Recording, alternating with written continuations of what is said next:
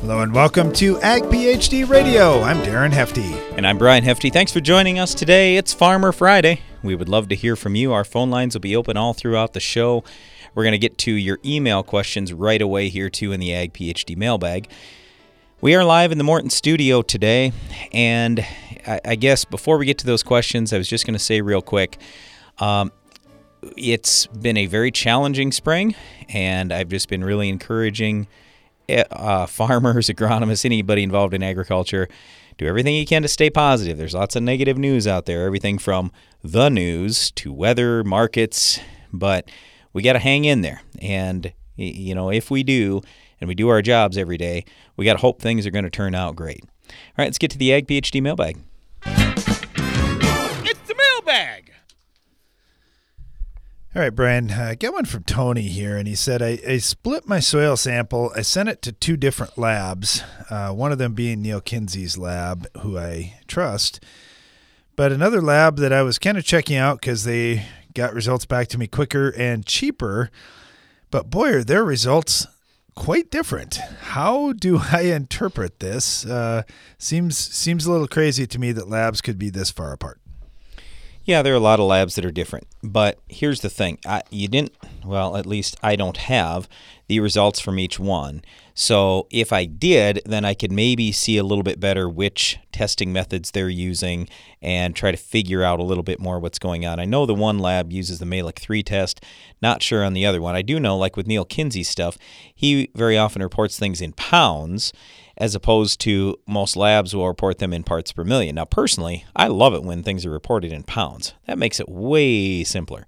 But obviously, the numbers are going to be different because let's say you have a 6-inch soil test. In order to convert parts per million to pounds per acre, you have to multiply times 2. So right away, if you're comparing, one says pounds and the other says parts per million, well, that's where a lot of difference is going to come.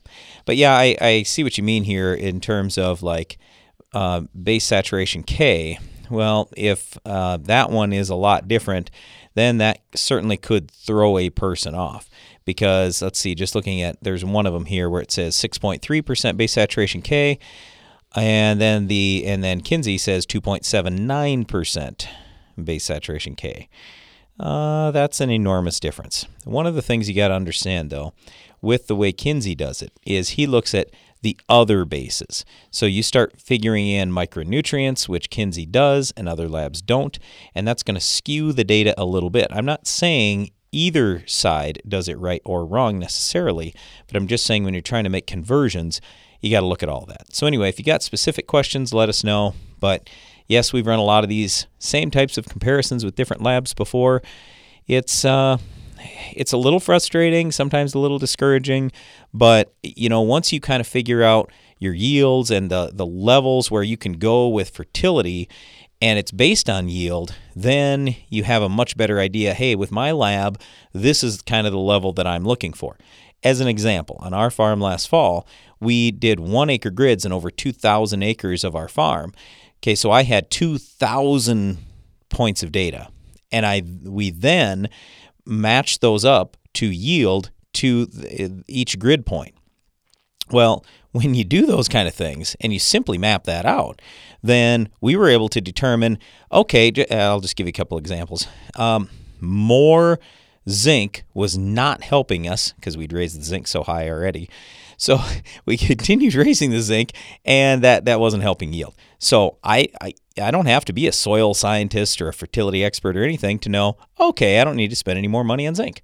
On the other hand, copper and boron were paying, boron especially. My higher yields had higher boron levels. Okay, not rocket science here. I know I need to get more boron out there, and then I can kind of look at whatever lab I'm using, and I can say, all right, here's my benchmark, here's where I'm at today. I can see very plainly that higher boron levels are giving me higher yields, so now I need to keep moving those numbers up. All right, thanks for the question. We really appreciate that. Got one from Adam in northern Wisconsin. He said, if I add calcium sulfate or gypsum to my banded 2x2 dry fertilizer program, would the calcium tie up the potassium or the phosphate in the band? Now, this is something I don't know that I've ever heard, Brian, of somebody putting calcium sulfate or gypsum with potassium, and phosphorus. And a lot of times when you overload the calcium in one zone like that, Did he I'm say not sure inferro? why.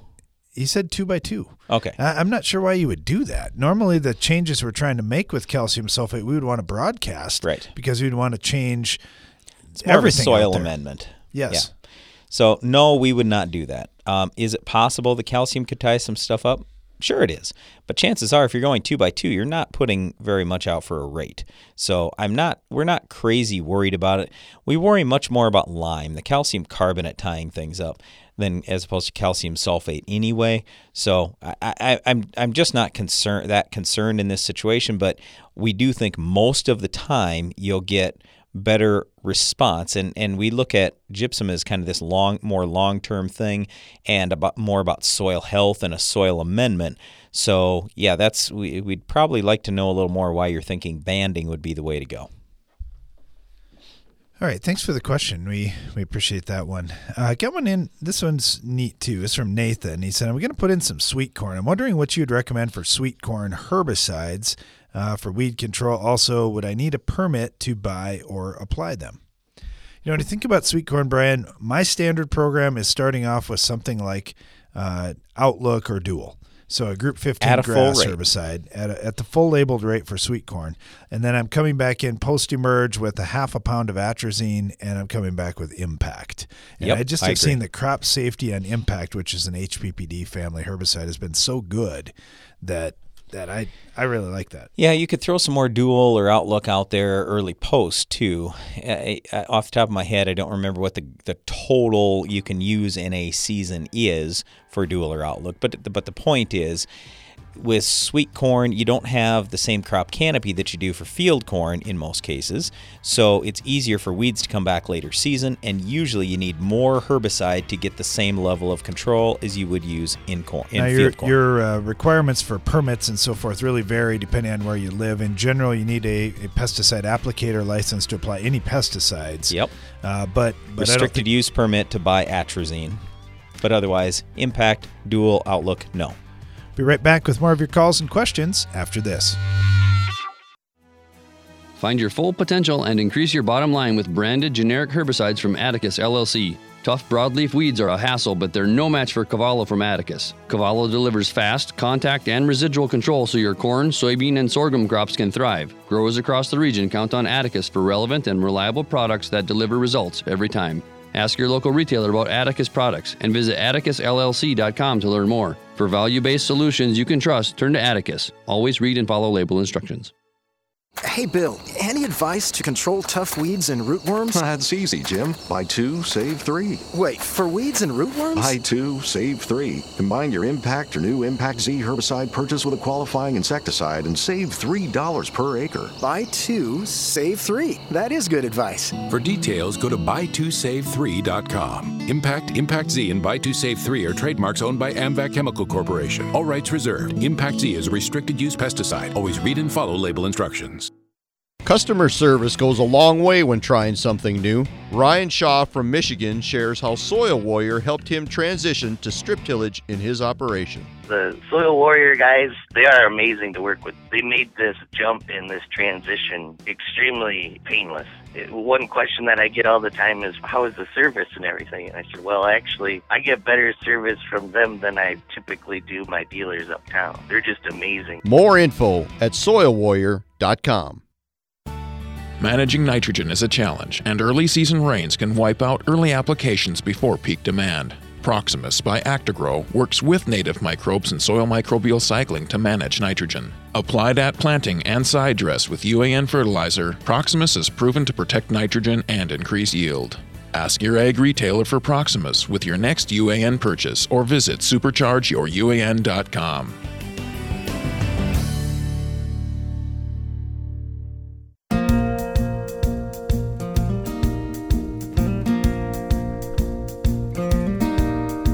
Welcome back. You're listening to Ag PhD Radio, broadcasting from the Morton studio today. And, I'd much rather be out in the field going. It's a little wet here, but the sun is out and things are starting to dry out a little bit. Should be back in the field soon. Let's head over. Our first caller here is from Minnesota. We've got Zach with us. Zach, how's it going? I'm good, Darren. How are you? We are doing well. How's the field work going for you? It's slow here. We've had a lot of rain. It seems like it wants to rain about every 3 days. So we get in the field for about a half a day, and then we get more rain, which is where we're at right now. Things are drying up pretty good, but we're not able to actually get out and do anything yet. Yeah, that's right. If we could be toyed with as farmers, that's exactly how it would shape up. About every third day, just when we get going, it rains again, and it's been a frustrating one for sure. But yeah, it looks pretty good in the near term forecast now. Maybe we'll get rolling. Yeah, we've got a little bit of a chance of rain tomorrow again right away, but they keep dropping it. So I'm hopeful. Usually when they start dropping it, hopefully we'll miss it.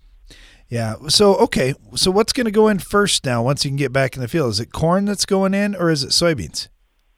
Well, we always try to get our corn in as quick as we can before we switch to soybeans, but the little bit of corn we've gotten in, actually we're down to our driest fields now are the fields that are going to be going into soybeans.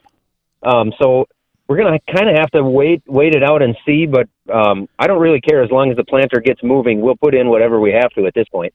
Yeah, I kind of agree too, and we're in the same boat to some degree where we've planted the driest fields, or the ones that dry out the best for us. Now the cornfields that are remaining may be a little more questionable, or maybe they've got a spot in them here or there. So yeah, it may be that the best fields are the ones that are ready soonest, or the ones we want to put soybeans in. So yeah, it could lead to some interesting discussions here, and it wouldn't be interesting at all, if we were in April and say it was April 25th and we could go on the soybean ground, great, because we still got a ways to go before the ideal corn planting date.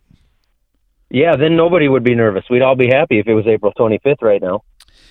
Yeah, I don't know. It's just, we're at the point though where we haven't really given up much for heat units. Our first corn that went in, we've only had 50 growing degree days since then. So anything we put in the ground now, it's only going to take just a few good days, and it'll catch up to that early stuff anyway.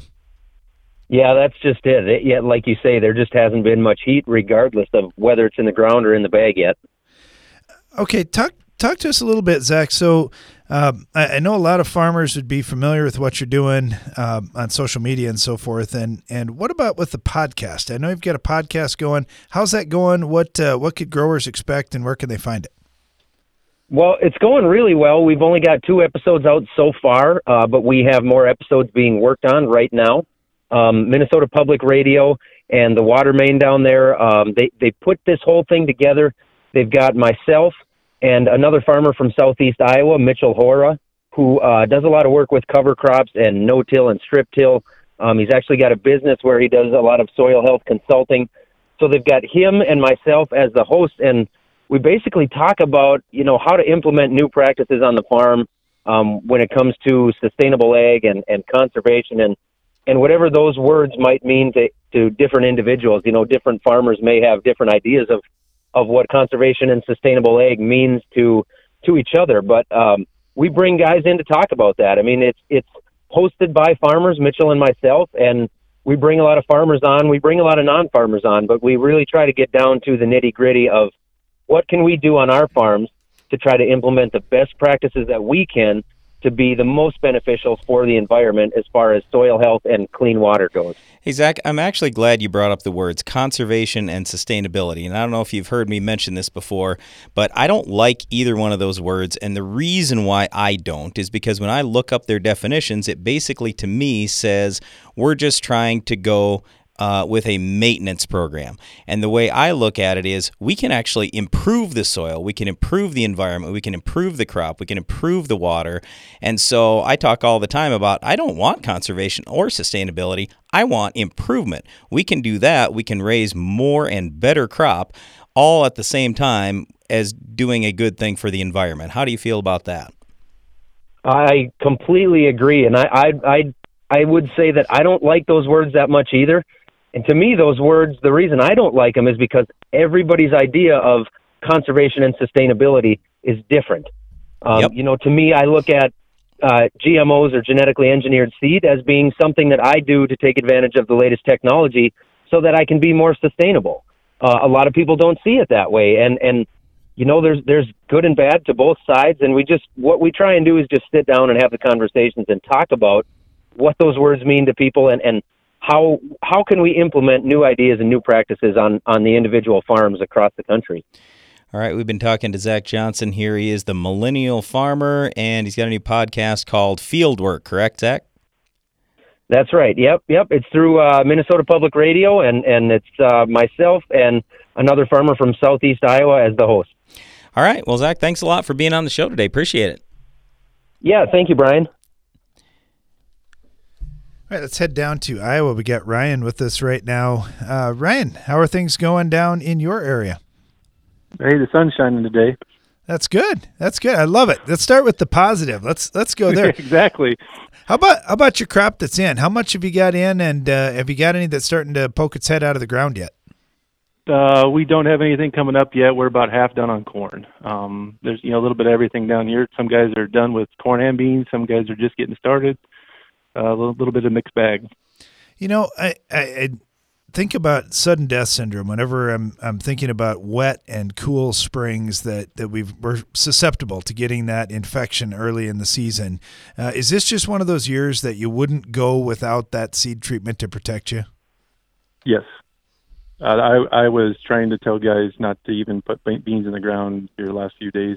The weather didn't look good. They weren't going to do anything anyways when they're in the ground, so why not wait? Weather looks better next week, and they'll be in the ground, be up in 5-6 days, and be a lot better than sitting there for 2 weeks in some cold, wet ground.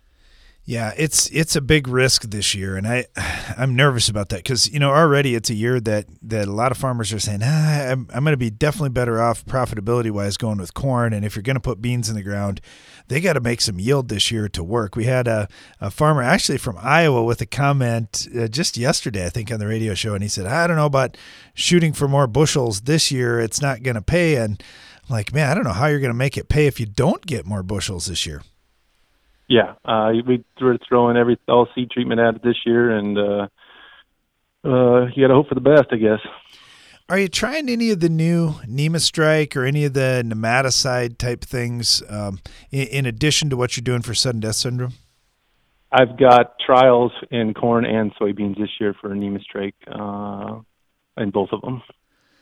That will be interesting. So what are you hoping to find? Have you done some testing to see about nematodes in corn or anything beyond just soybean cyst nematodes?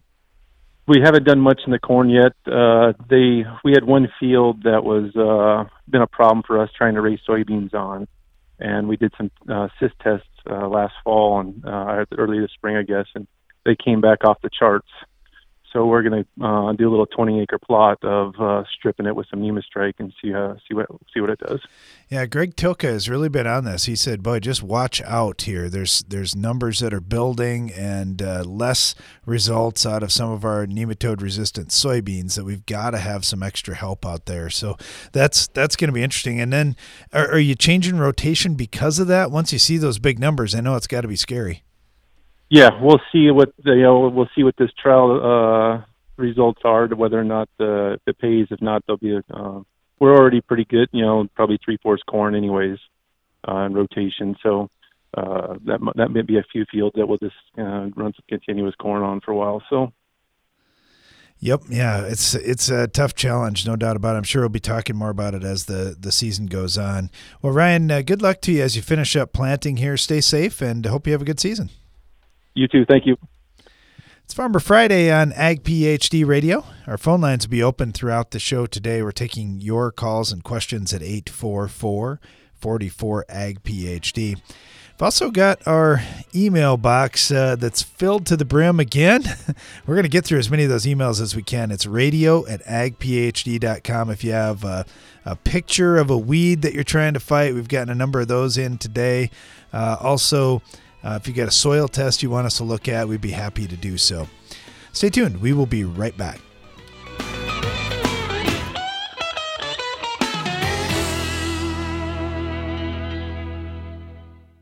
With the success of the Case IH Steiger Quad Track and Magnum Road Track tractors, it's no secret why Case IH is the leader of the track.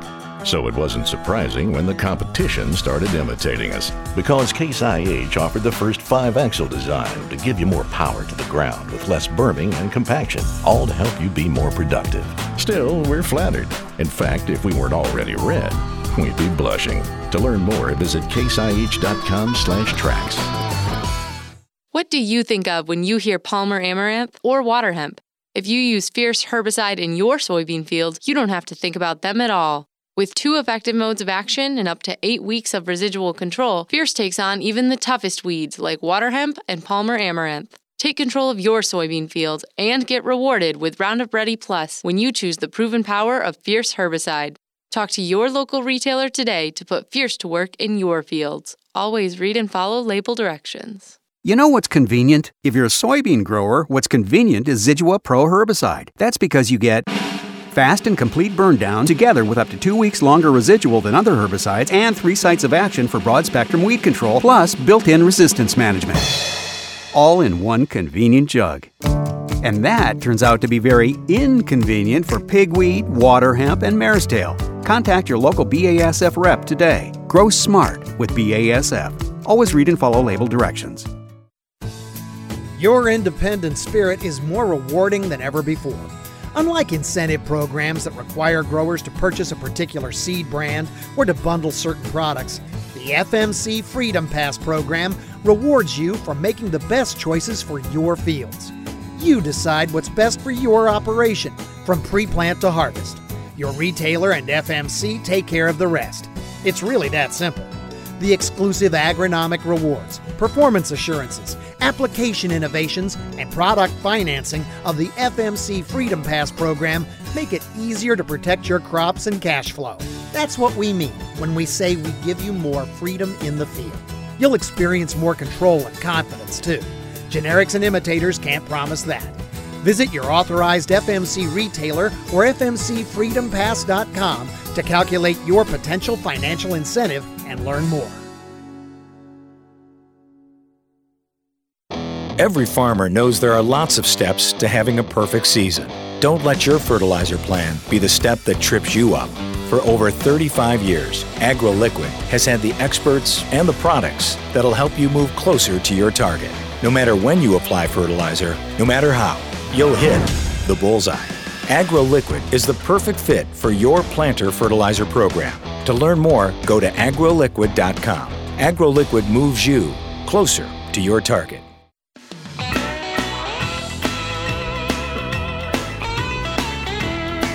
Welcome back. You're listening to Ag PhD Radio, broadcasting from the Morton studio today on Farmer Friday. Taking your calls and questions all throughout the show at 844-44-AG-PhD. Let's head up to Michigan right now. We've got Daryl with us. Daryl, how are you doing today? I'm doing well, Darren. How are you? Good, good. How are you guys coming planting in your neck of the woods?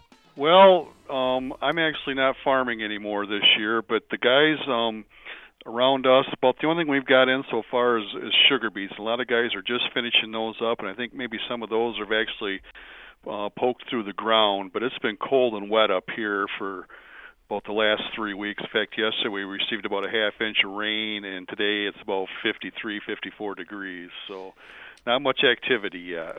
No, I think we're getting the same pattern you guys are getting. We might just be a day or two ahead of that, and then it rains here, and we send it your way to finish off. But, okay, so on a year like this, you mentioned the beets got in. Why are the guys getting the beets in early? Is that just super critical?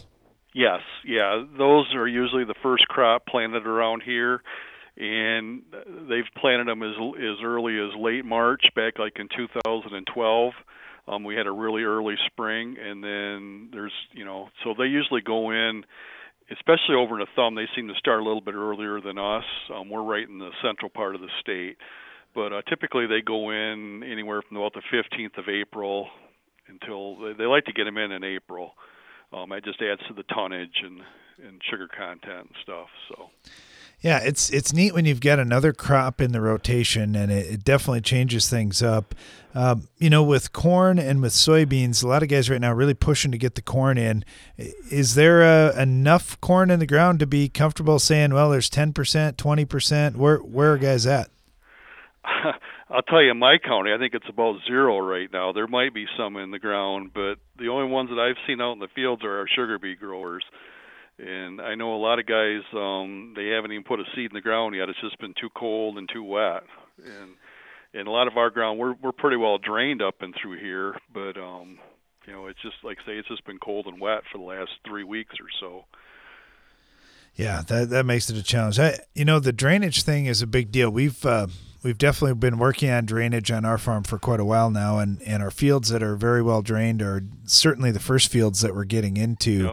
Yep. Are guys noticing that around that haven't gotten it done yet and saying, man, I just got to bite the bullet this year? Well, a lot. We got some really good farmers in our area, and a lot of guys now are going in between their existing lines, and they're probably, a lot of the tile put in our area used to be at 4 rods or about 64 feet, and now guys are going in and splitting those, and if they're putting in new tile, they're going as narrow as 25 feet on everything. So I think they're realizing, the value of that and being able to get on those fields. It just seems like our planting windows are just getting shorter and shorter every year, So you got to be able to get out there and get it done when you can, as soon as possible. Yeah, not just the planting too. Like you were talking about with the sugar beets, I just think about harvest time, and for our area, and I think for yours too. Aren't you guys normally wet in the spring and then wet when you're trying to harvest? Yep. There have been a lot of sugar beets that have been mudded out. A lot of guys around us, they have dump carts now, so they don't run the trucks in the fields next to the harvester, but they have dump carts, and they use those and park the trucks on the road to get the beets out. Okay. Yeah, I have seen too many pictures of guys trying to mud some beets out, and it's like, I wouldn't want to do that. Yeah, you're doing a lot more damage to the ground than you are good at sometimes, but you got to get them out. If they freeze in, they could rot out in the field, and sometimes you got to do what you got to do, but it's definitely not fun. No, it's definitely not easy farming, that's for sure. Well, hey, Darrell, thank you so much. Really appreciate having you on, and good luck here the rest of the spring. Thank you, Darren. Appreciate it. Have a good day. I bet. You too. Got Cedric with us right now down in Louisiana. Cedric, how are you doing? Hey, great, Darren. How you doing today, sir? We're doing well. What are crops looking like down your way? Crops are, a lot of corn is popping up right now.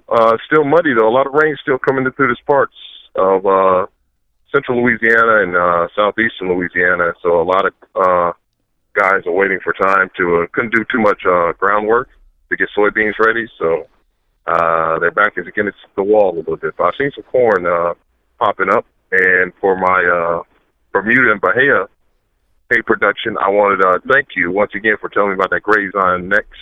It really took care of that horse thistle that was taking over several patches. Yeah.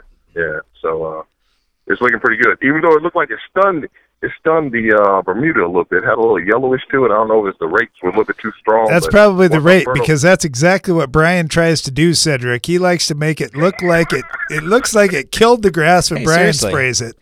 Well, I was just talking to our guys just around the place here. I'm so unhappy when I see dandelions in the spring because we just Brian sprayed would rather like 2 or 3 see grass weeks ago. that looks like it's almost going to die, Cedric. Well, I told him, hey, the there's grass. There's no dandelions coming back anytime soon there. I couldn't tell on the grass and that he you doesn't have to sprayed. mow. And sure enough, then it didn't do the job it was supposed to do. So, it's really hard when you get, especially out in a field. If I'm doing 100 acres, it's really easy. We got great big sprayers with fancy controls and everything, so we can dial that rate in just right. But you start making little applications. You're running 4-wheelers like we do sometimes, and it's hard to know. So when you tell me it changed the color a little bit, then that tells me, okay, we were at about the max rate we can probably We better have run. good weed kill if we're going to do that.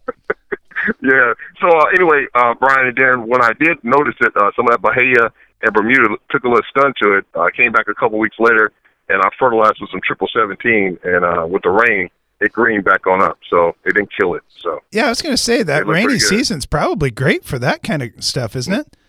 Yeah, it is. But hey, you need 4 days to cut, tether, and dry it out before you can bale it up. So lately in Louisiana, we've not been getting 4 days straight of sunshine yet.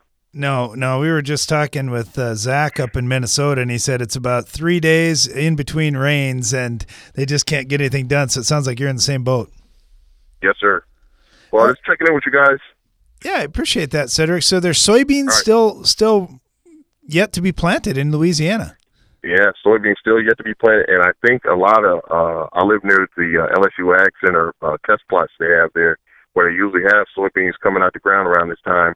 they still hadn't done no field work. So I don't know if they're even going to plant them this year. Wow. Yep. Yeah. I guess you don't even expect that when you're as far north as we are, Cedric. We think, oh no, those guys got it made in the shade down there. But it sounds like it's been a little tough there too. Yes, sir. All right, you guys have a great day. You bet. Thanks a lot. Really appreciate you calling. All right. Yes, sir. Bye. Yeah, we got a lot of soybeans yet to go. Haven't got any in up here at all yet. We're still working on getting some corn in too.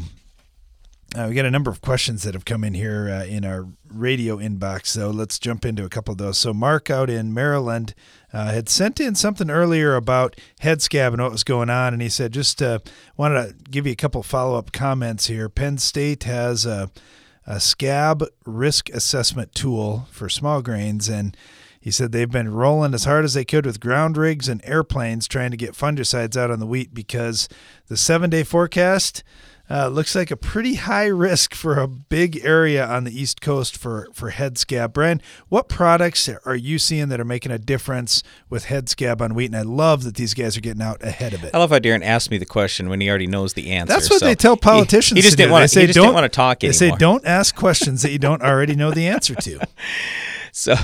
So anyway, one of the new things this year is Miravis Ace. I know I'm going to be trying a little bit of that this year. For years, we have used Prosaro and Caramba very effectively when we start talking about Fusarium head blight or scab in wheat.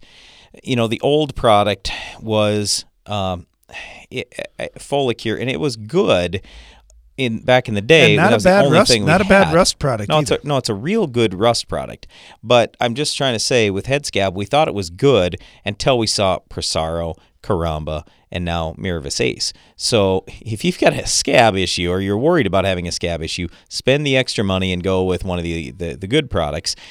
The generic Folicure now is dirt cheap. It's $2. So if all you have is rust, that's the way I would go. Or if you say, I'm really not that worried about scab, or I'm in a 30, 40 bushel wheat environment, whatever, I'm absolutely still using Folicure, generic Folicure at heading because it's only $2. Right, it's Farmer Friday on our show today, and the topic is whatever you want to make it. You can call in at 844-44-AG-PHD. Stay tuned. Interested in strip tillage? You should know about the Soil Warrior from ETS. With one-pass efficiency, optimized nutrient placement, and reduced production costs for higher profitability, the Soil Warrior brings the future to your farm. Visit soilwarrior.com to learn more. The Guardian Air Twin Spray Nozzle from Hypro produces a twin spray pattern with air-inducted droplets for superior coverage, even in dense canopies. Be effective and efficient with your spray application this season with the Guardian Air Twin. Hypro, helping you spray better. Using N-Serve nitrogen stabilizer with fall fertilizer applications keeps nitrogen available into the spring for maximum crop growth. Field trials in Iowa show N-Serve delivered an average revenue increase of $22.96 per acre, and N-Serve is the only recognized nitrogen stabilizer product in the Iowa Nutrient Reduction Strategy because it reduces nitrate leaching. That's max profit in an environmentally sustainable way. Calculate your field's profit potential at nitrogenmaximizers.com. How do you know when to run your grain bin fans? There's an app for that. With the Steps GMS app, you can manually turn your fans on and off from your smartphone. You can also configure the Steps GMS app to automatically turn fans on when the humidity or temperature is ideal to keep your grain in top quality condition. Save yourself some time and take the guesswork out of managing your stored grain with the Steps GMS app. Contact us at stepsgms.com for more information.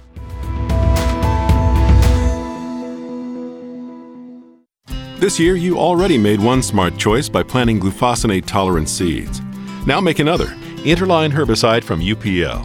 Interline controls tough, resistant weeds like pigweed, water hemp, mare's tail, and ragweed in glufosinate cropping systems. And with our new manufacturing facility, there'll be plenty of Interline to go around. So play it smart. Choose cost-effective Interline herbicide. To learn more, contact your UPL distributor or sales representative. Always read and follow label directions.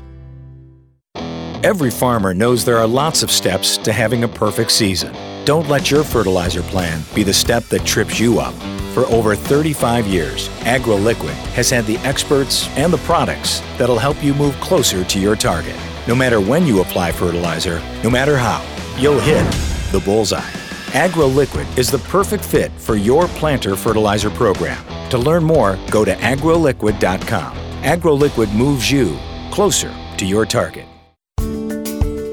Are you frustrated with white mold showing up year after year in your soybeans? If you have tried fungicide applications and are still losing yield to white mold, now is the time to ask your seed dealer about Heads Up Plant Protectant. Heads Up is the first EPA-registered seed treatment for the prevention of white mold in soybeans and pulse crops. The first line of defense on your farm against white mold now starts with the right seed treatment package. Locate a Heads Up dealer near you by visiting headsupst.com today.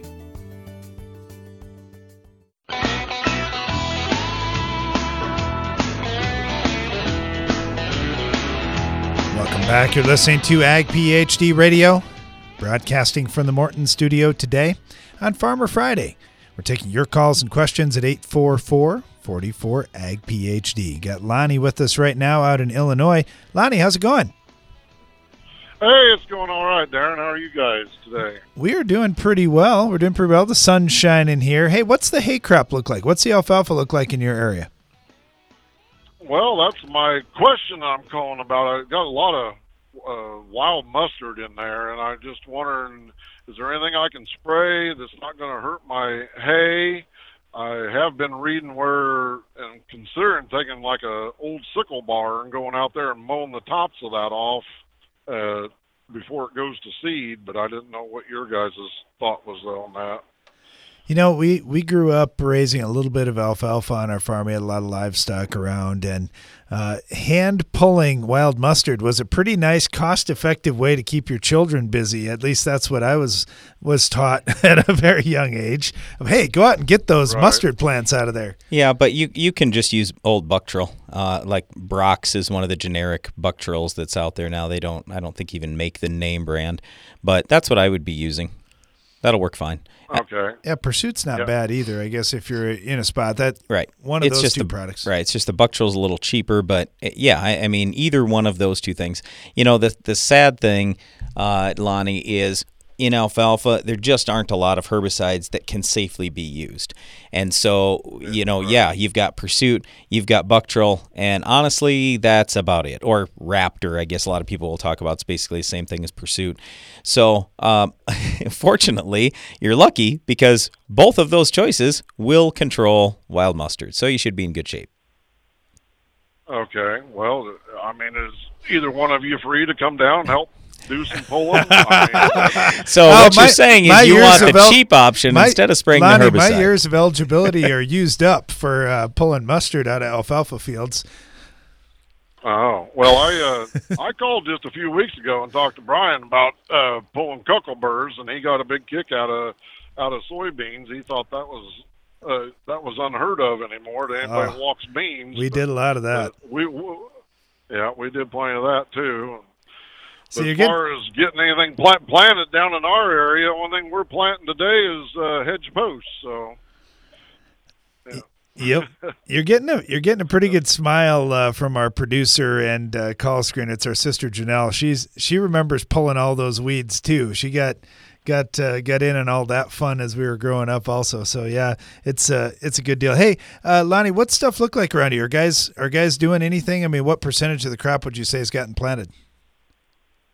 Oh, I would say it's in the 10 to 20%. And I mean, there was one guy, our neighbor, he planted really, really early, but it does, you know, a lot of the field is moist and corn is turning, it's not very dark green. And I just think he wanted to be the first in the neighborhood to get done. And I think it's going to backfire on him. But, I mean, we haven't done nothing. It just, as soon as it just starts to get enough dry, then it rains again, and so we've got probably 2 weeks of manure to haul. So I mean, like I say, we're planting hedge posts right now. We're just digging holes for those. So trying to get some of that work done. And, it's for sure going to be a compressed season with all the jobs that have to happen in a hurry, no doubt about it. Right, and I seen a cute picture the other day some farmer put out. He had got about 10 box fans and stuff and put them out alongside of his field trying to dry it out just as a joke out of his house, trying to But, you bet. Well, all we need now is some sun and some wind, and we get them for a few days in a row, and it'll turn around in a hurry now. We're getting late enough into the season; it'll move quickly. Well, hey, Lonnie, good luck to you. I know you got a lot of work to get done here in the next few weeks, but stay safe, and hopefully it all works out good. All right. Well, thank you for your show. I listen to it every day. Awesome. Thank you very much, Lonnie. We really appreciate that. Man, Brian, I really, really want you to go to Illinois and pull those weeds for him, though. I think that would be awesome. Okay, speaking of weeds, here's an impossible question. This one's from Aaron, and he's out in Oregon. He said, I've been battling creeping bent grass on my wheat now for a while. I've tried Gold Sky, Axial, PowerFlex. I just haven't had any success. This year, I'm going to try Axiom to see if it will help out at all, just to get something different out there. Any thought on what else I could use coming for my soft white winter wheat for bent grass? No. Your best bet is to rotate to a crop where you can spray herbicides that are very effective on grasses like creeping bent grass. It's a tough one. So, there are things that will maybe have a little more activity than the herbicides that you've used. So the Axiom, yes, that can be used. I just worry about the crop safety with that. It's metribuzin and it's a group 15, and you have to apply it at just the right time. The wheat has to be not just planted, it has to be germinated, and ideally I'd like to get it sprayed before the wheat comes out of the ground. So you've got just a handful of days to spray that. Anyway, both metribuzin and group 15 herbicides have some activity in creeping bentgrass. Beyond is another thing that would have some activity in creeping bentgrass if you were to raise clearfield wheat. Then you've got Husky Complete, where I say, HPPDs have a little activity on creeping bentgrass, and also ALS, the ALS grass killer Varro is in that Husky Complete. So I think Beyond, I think Axiom, I think Husky Complete. Here's the bad news. There's nothing labeled to kill creeping bentgrass in wheat. So you can try all those things to get suppression, but what you're going to have to do to get perfect control is rotate to another crop, unfortunately, or obviously in the off season, between crops, then if there is that creeping bentgrass out there, you go hit it really hard with glyphosate, and hopefully your bentgrass isn't glyphosate tolerant. Thanks for the question, Aaron. We really appreciate that. Got one for Brennan over in Minnesota. He said, with planting season hopefully coming up and spending a lot of time in the tractor, I was wondering, are there any ag podcasts that you guys would recommend? Yeah, we were just talking to Zach Johnson, the Millennial Farmer. He's got his, which you could certainly check out. Fieldwork is the name of his. We talk about Rob Sharkey all the time. He's got a radio show right after ours, but he also has a really popular podcast. So those are just a couple of the good ones out there. Yep, there's lots of them depending on what you're interested in, and also books you can listen to as well if you're looking for just more education and information. Got Bob on with us right now in Southern Indiana. Bob, how are you doing? I'm doing pretty good. I just thought maybe you guys were having a little slow and I wanted to call in and tell you it was wet down here, and every place we farm is wet, and we got 0 beans and 0 corn planted, and most of the people around us are the same way. There's a little bit planted on the sand here and there, but not much. And and I was also sorry about your father. Oh, thanks, Bob. I love to hear your story. I love to hear your stories about him, and maybe someday you ought to have a program on the best advice you got from Dad or Mom. Yeah, and that would probably take up the whole show. Yeah, I'm sure it would too. And that's a big thing for everybody, just to write down some of those things. Because you think, I can think of 1 or 2 things, but then once you get talking about it, then there's 10 or 20 different things that come to mind pretty quickly. When you talked about your 0% planted on corn and 0% planted on beans, one of the first things I thought about was my dad's frustration with some of the government reporting, and he got a call one night, and they said, well, we're 50% planted, and then the next day he decided that they were just going to call it quits and not even try, and they said, well, how far done are you? And he said, well, 100%. Well, he's like, wait a second, how'd you go from 50% to 100%? Well, everybody just gave up, and they're not going to plant anymore, so they're 100% done. And he's like, well, that's not right. Yep. They're 50% done. Oh, yeah. Yeah, I have the same difficulty with some of the reporting, but I let it go in one ear and out the other, and some of this stuff on the Mississippi River, the rain has caused our grain basis to go way up, and we're moving a lot of corn today, so that's helped out on that. And I hope Trump and Chinese get it worked out today to where it helps both countries. That's for sure. And I think both countries are hurting, really. And I know about your wide basis to the negative on beans, and we're not like that, but we can't grow enough to make money at $7. So no, it's going to be a challenge this year, especially as tough as it is getting them in too. Well, hey Bob, thank you for the call. Thanks for the thoughts about our dad too. We really appreciate that. Stay tuned. You're listening to Ag PhD Radio. We'll be right back.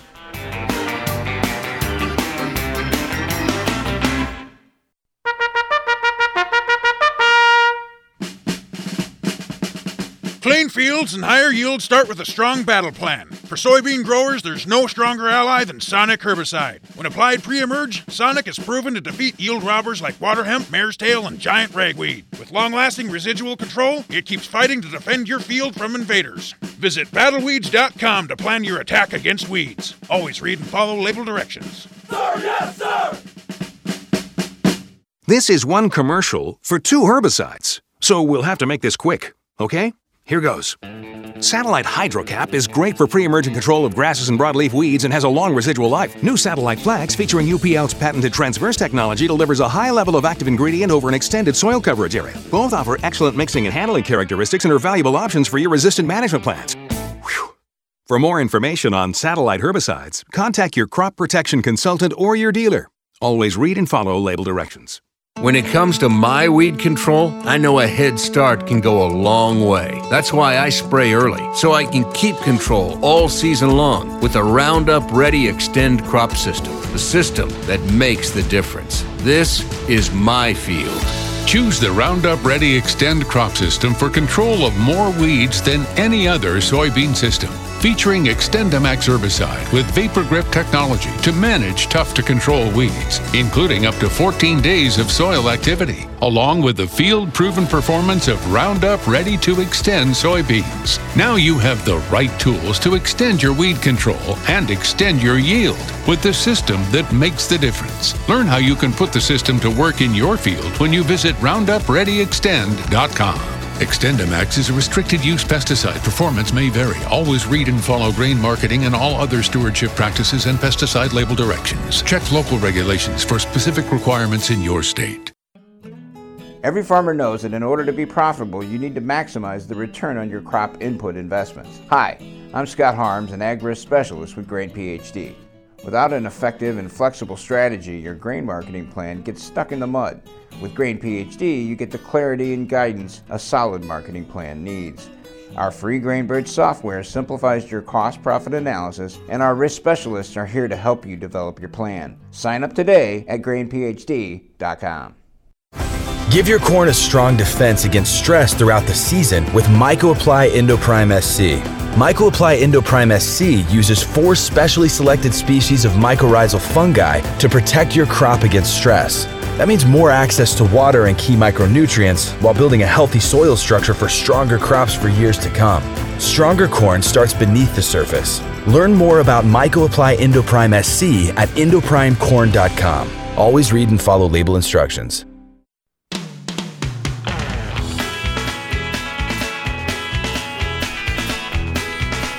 Listening to Ag PhD Radio. Thanks for joining us today on Farmer Friday. Our phone lines are open throughout the show here at 844-44-AG-PhD. You can send us an email, radio@agphd.com, or you can find us on Twitter, AgPhD Media, Brian Hefty, or Darren Hefty. Got one from Matt out in northeast Colorado. He said, my soil's cation exchange capacities are somewhere in the teens. We're getting about half the annual rainfall that I hear you guys saying that you're getting. Just thinking about a number of different things. First of all, we're taking peas out of the rotation this year.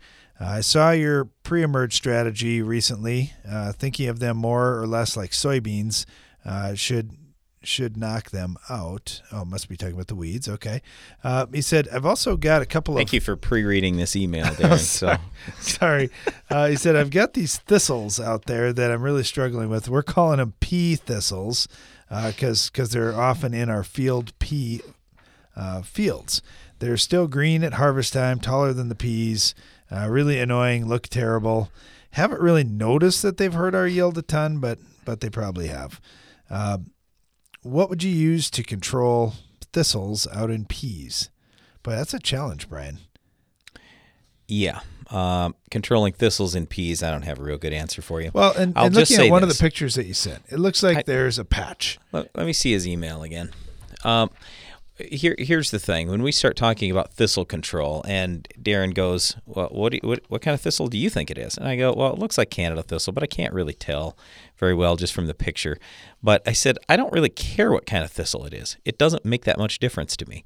So when I start thinking about thistle control, the number one thing that I'm thinking about is a high rate of glyphosate, and doing that right before I'm going to seed my crop.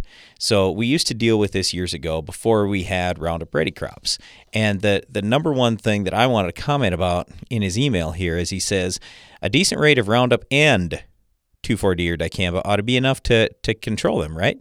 Well, the whole problem here, Matt, is throwing the 2,4-D or dicamba in there, because what we have learned over the years is you don't want that. You just want straight Roundup at the highest labeled rate possible, and that will give you the control. Because what ends up happening when you throw 2,4-D or dicamba out there, it shuts the plant down before the Roundup, which is a slow killer, gets all the way down deep into that root system. So when we've got a perennial, which it looks like to me, thistle here, there's a huge root system under the ground, and I can really believe that too based on what looks like an enormous patch here that probably spread from rhizomes. And we want to kill the whole thing, and we want to be done with it permanently. But I agree with you 100%. It does show up later on. I just remember this when I was a very young agronomist and farmer, and everywhere we had a thistle patch, the yield was down, I mean dramatically. And you could visually see it even early in the spring. I'm like, what is doing that in those spots? It was just thistles. So thistle is an enormous problem. You really want to get it under control. So yeah, what I'm going to do in front of peas is I'm just going to make sure that I do zero tillage, I mean none, until I spray that Roundup at the highest labeled rate. I'm going to wait a few days. Then if you want to go till it, plant into it, whatever, it's fine. But you've got to give it a little time for that Roundup to get all the way down into the root system. What happens is if you do tillage first and you cut some of those rhizomes below the ground, well, now the Roundup can't get all the way through the plant. The plant is no longer actively growing, and so you just don't get the control you should. And yeah, you'll probably burn it down for a while, and you say, oh, it looks like I did a good job here. And then later in the season, stuff comes back on you. The next year, it comes back on you. Well, I don't want that, and you don't want that either. So no tillage until probably a week after you've sprayed the highest possible labeled rate of Roundup, and do a good job getting coverage there. Keep the water volume relatively low, though. Don't be using 20 or 30 gallons of water per acre. I want 5, maybe 10 at the very most. That's my advice. All right, yeah, any perennial weeds are just difficult to control, and you've got to consider what's going on with the root system. I think a big thing is avoiding tillage so you don't spread that around and chop it up and have lots and lots of weeds to fight. All right, let me get to this next question here. This one is from Sandy, and she says, I got a problem in my pastures. My issue is I have crabgrass, and my pasture grass is orchard grass, fescue, and bluegrass. Is there anything I can use to stop this crabgrass? It's basically just kind of in areas in my field. Well, Sandy, here's the thing. There are actually some products out there that will kill crabgrass. Now, certainly you can go out there and spray Roundup and kill everything if you want. Usually perennial grasses like orchard grass, fescue, some fescues, and bluegrass will come back even after, let's say, a moderate to low rate of Roundup, and the crabgrass might not, because a lot of times we're talking about annual crabgrass. Anyway, Here's what I would say. It's really tough when we have multiple species of grass out there. So you mentioned orchard grass, fescue, and bluegrass, and you want them all to live. Well, for example, I can use Tenacity. That's an HPPD herbicide. It'd be similar to Callisto for you corn farmers out there. You could use Tenacity. That's okay on bluegrass and fescue. The problem is it's not labeled on orchard grass. So so Sandy, you're probably going to really ding up your orchard grass. You'd kill your crabgrass. but you're going to ding up your orchard grass. The blue and fescue would be fine, but not the orchard grass most likely. Same exact thing with dimension. Dimension gets used in a lot of turf grass situations, fine in blue and fescue. It's not labeled on orchard grass. Then you go to plateau. Well, plateau will kind of ding up orchard grass and bluegrass a little bit, but they'll come out of it, but that's not labeled for fescue. Then you've got like pastora. A lot of people ask us about pastora because that can control crabgrass too, but that's only labeled for use in Bermuda grass. So you see where I'm going on this. I don't have an answer for you when you have all three of those grass species out there, but there are some alternatives for you that it could certainly help on that problem. The other thing that I would just say is whenever we start talking about pastures and we have annual grasses showing up in there, that usually to me means one of two things, either overgrazing or improper fertility. So I would really look at what can I do in those spots. Maybe there's something wrong in those spots where you're having some crabgrass where we've got a fertility issue. So if you do pull some soil samples and you want us to look at them, we'd be more than happy to do that.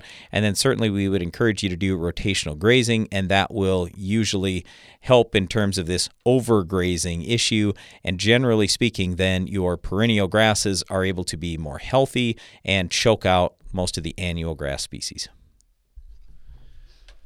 All right. Thanks for the question. We appreciate that. Let's go back to the phone lines. We got Todd in Wyoming. Todd, how are you doing today? Doing great, guys. How are you? Good. What can we help you with? Good. Well, I know we're short on time. I have a quick question. Planted some alfalfa seed last fall in my grain stubble, as I usually do. My dilemma is that I have a lot of dandelion coming in this spring with the new planted alfalfa. And so I'm debating whether to kill it all or is there some way of selectively killing the dandelion? Boy, not really. Normally when we've got dandelions coming, that's a rip it up and start over kind of thing. The other thing I'd say is trying to kill them off along the way. We've had really good luck using dicamba type products. I know there are other things that could be used too, but that would be one thing I would think about is what's it going to take to kill the dandelions. Yeah, so Todd, there are people who, when the alfalfa is still dormant, they will use a product called Velpar, and that can give you some suppression on dandelion. It's not going to be perfect, but it'll give you some suppression. But I'll be honest with you, I've been an agronomist for almost 30 years now, and my advice to alfalfa producers whenever I get a phone call like this, it's generally in alfalfa one of two things in our region here. It's either, hey, my dandelions are starting to take over, or it's quackgrass. And if they get either one of those things, that starts to really concern me, dandelions especially, because I just don't have a good piece of advice for you. We've tried a lot of things, haven't seen much. You can get tiny little bits of suppression out of maybe a Buctril and Butarac combination, but it's just not very good. So generally speaking, I just tell guys, sorry, I don't have a better answer for you than to tear it up and start over. Yeah, okay. Would you spray it with Roundup first to kill the whole thing? Probably. Give it a few days and then till it? Yep, that's what I would do. Yep, hit it with a good strong rate, and that'll make a difference. And then, thank you very much. Yeah, and one thing too, going forward, there is Roundup Ready alfalfa out there, and so you could certainly use that in the future, and then you'd have a method to control dandelions if they're showing up again. Okay. All right. Yep. Thanks for the call, Todd. That very much. You bet. Thanks. Appreciate it. Yeah, I love hearing from farmers around the country. I love hearing all these different things that are going on out there. If you've got a question for us, radio@agphd.com is our email box. Thanks for listening today. Be sure to join us again each weekday for more Ag PhD Radio.